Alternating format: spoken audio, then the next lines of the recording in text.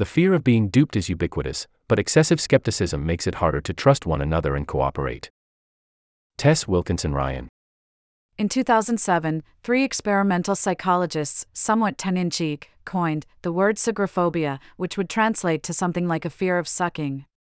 The researchers, Kathleen Voss, Roy Baumeister, and Jason Chin, were looking to name the familiar and specific dread that people experience when they get the inkling that they're being a sucker, that someone is taking advantage of them, partly thanks to their own decisions. The idea that psychologists would study suckers academically seems almost ridiculous at first. But, once you start to look for it, it becomes clear that sugrophobia is not only real, it is a veritable epidemic. Its influence extends from the choices we make as individuals to the society-wide narratives that sow distrust and discrimination. The number of sucker synonyms alone suggests a cultural obsession: pawn, dupe, chump, fool, stooge, loser, mark, and so on. Public debates about a wide range of social policies and technological advances featuring co-ed fears about who's going to be swindled next. Will ChatGPT help students cheat unwitting teachers? Is remote work popular since the COVID-19 pandemic because employees can slack off more easily? Does forgiving student loan debt let slacker baristas exploit hardworking taxpayers, as one U.S. politician suggested? I have been thinking about the psychology of being a sucker for 15 years. When I describe my interest in the subject, people often infer that I study scams. But as the above examples show, sugrophobia is more than just a fear of being caught in a con. There are only so many Ponzi schemes or Enrons to get embroiled in, and most people will never find themselves in the thick of a high-stakes fraud. Yet the feeling of being a sucker, and the fear of that feeling, is much more commonplace.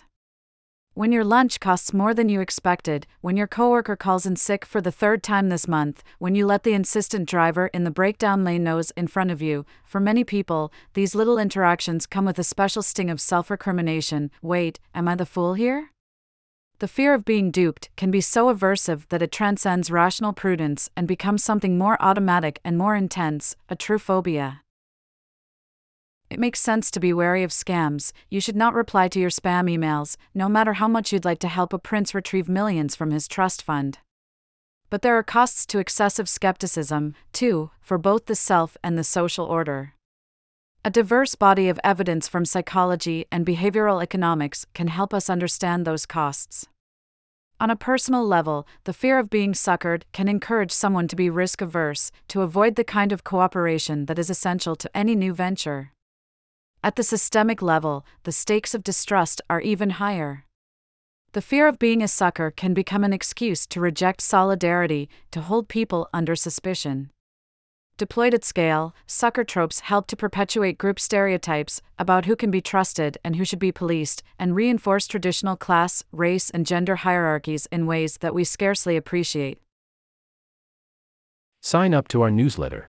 Updates on everything new at Aeon. Daily. Weekly. See our newsletter privacy policy here. To get inside the sucker fear, let's engage in a brief thought experiment. Imagine that I agree to donate to a charitable cause. Soon, I get a fraud alert from my bank telling me that the charge to my card is from a suspect source. To my chagrin, I discover that I have given my credit card number to a scammer, not a volunteer from a charity. Even if the bank resolves the issue and blocks the charge, even if the only cost to me is a little bit of hassle on the phone, I know that I would feel worse than the hassle alone would suggest I should.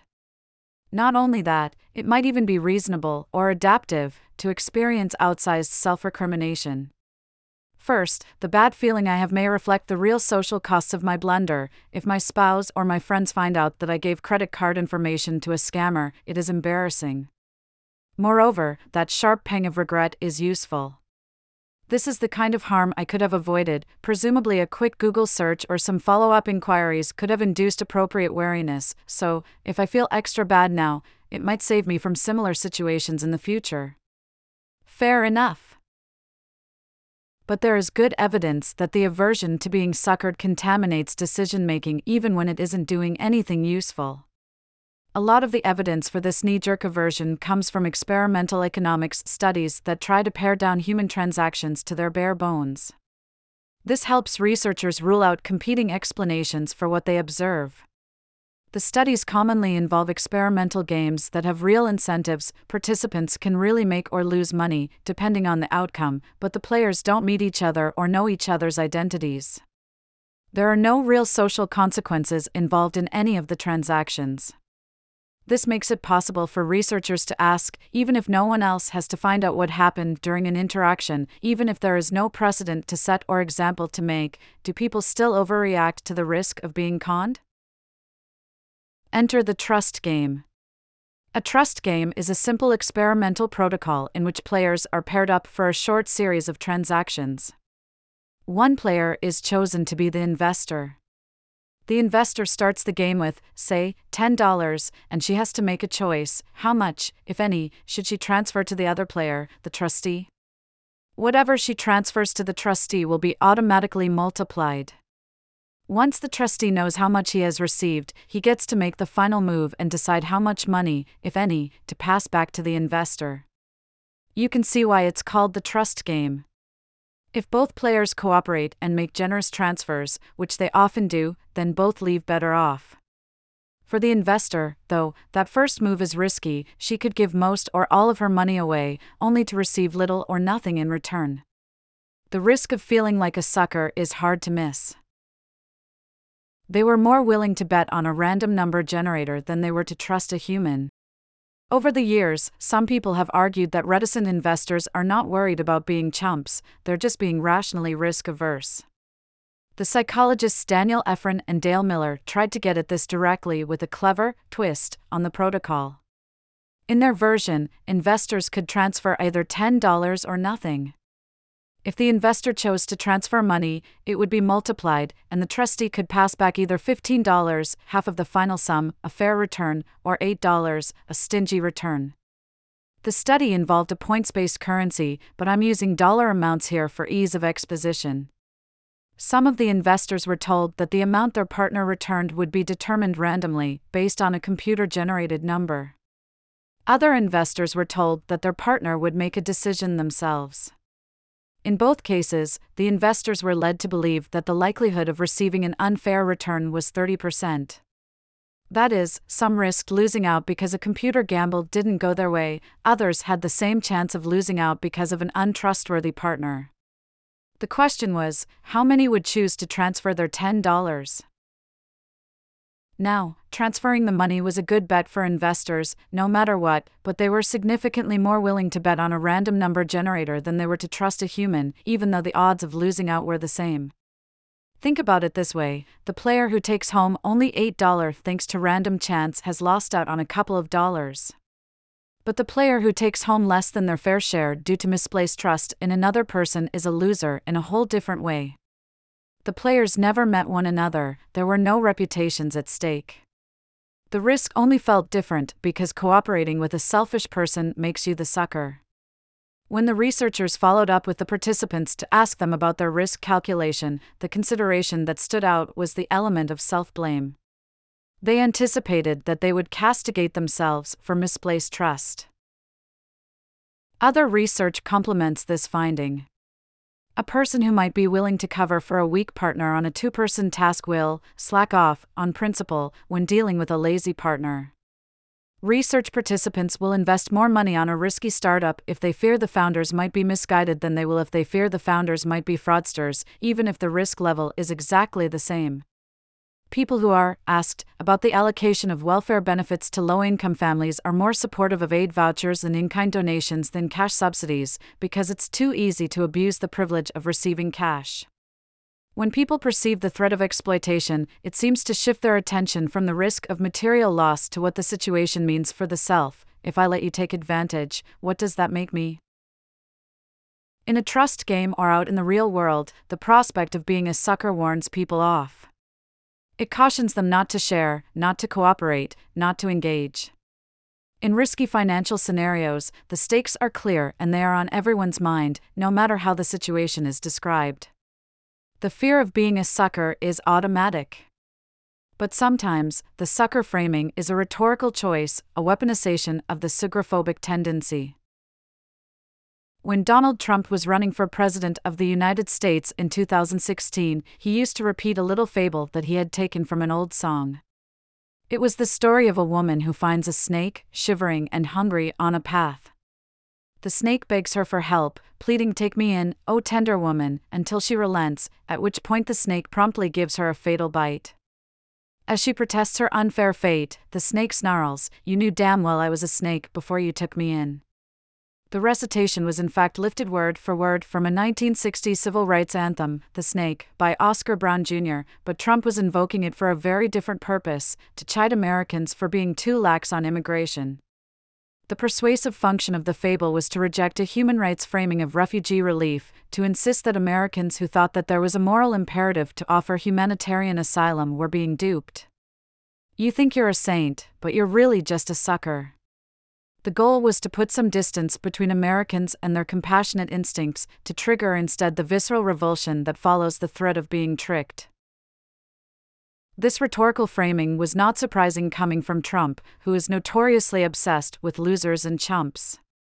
But it should be a little bit startling that his reframing of the moral stakes of immigration policy had any purchase at all, since the purported exploiters he was warning about, often desperately poor migrants, including families with young children, had very little political or economic power.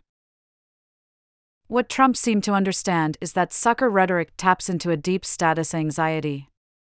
If I can be fooled by a peer, or even by someone whom I thought had a weaker position than mine, that takes me down a peg. The fear of that social demotion helps explain a common tendency that people have to guard against exploitation by outsiders and strivers more vigilantly than exploitation by those with the power to do real harm. Workers who might be cheating employers, or students who might be tricking faculty, these fears are especially salient because they undermine the baseline power structure. Sucker tropes are a core component of the social construction of them. I work for a university, and if the administration exploited my goodwill, say, the provost put me on too many committees, or the dean underpaid me even though I was doing a lot of unpleasant service, I would be frustrated to be sure, but not humiliated. Exploitation by those with power is more or less business as usual, not welcome but basically predictable. If I find that my students are exploiting my goodwill, such as by cheating on tests or lying to get leniency, then that is humiliating.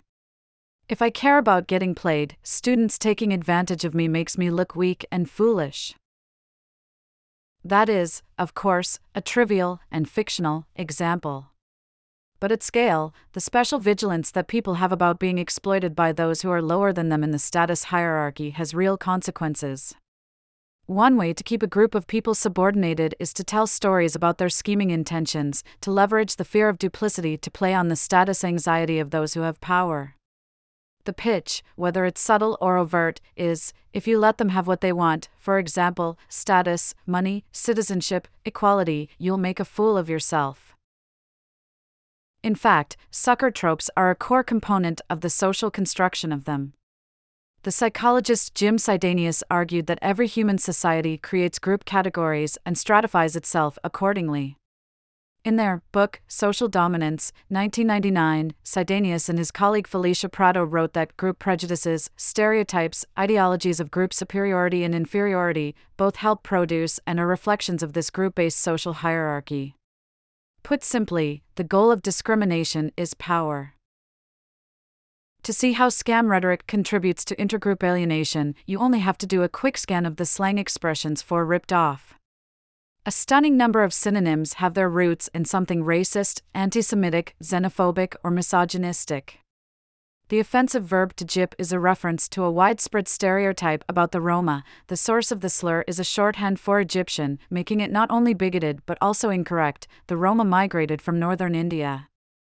If someone is accused of welching on a deal, it is an allusion to stories of untrustworthy racetrack bettors from Wales. And, of course, there is a long list of words for women who pretend to offer love when they are actually scheming for money. They start at gold digger and get worse from there.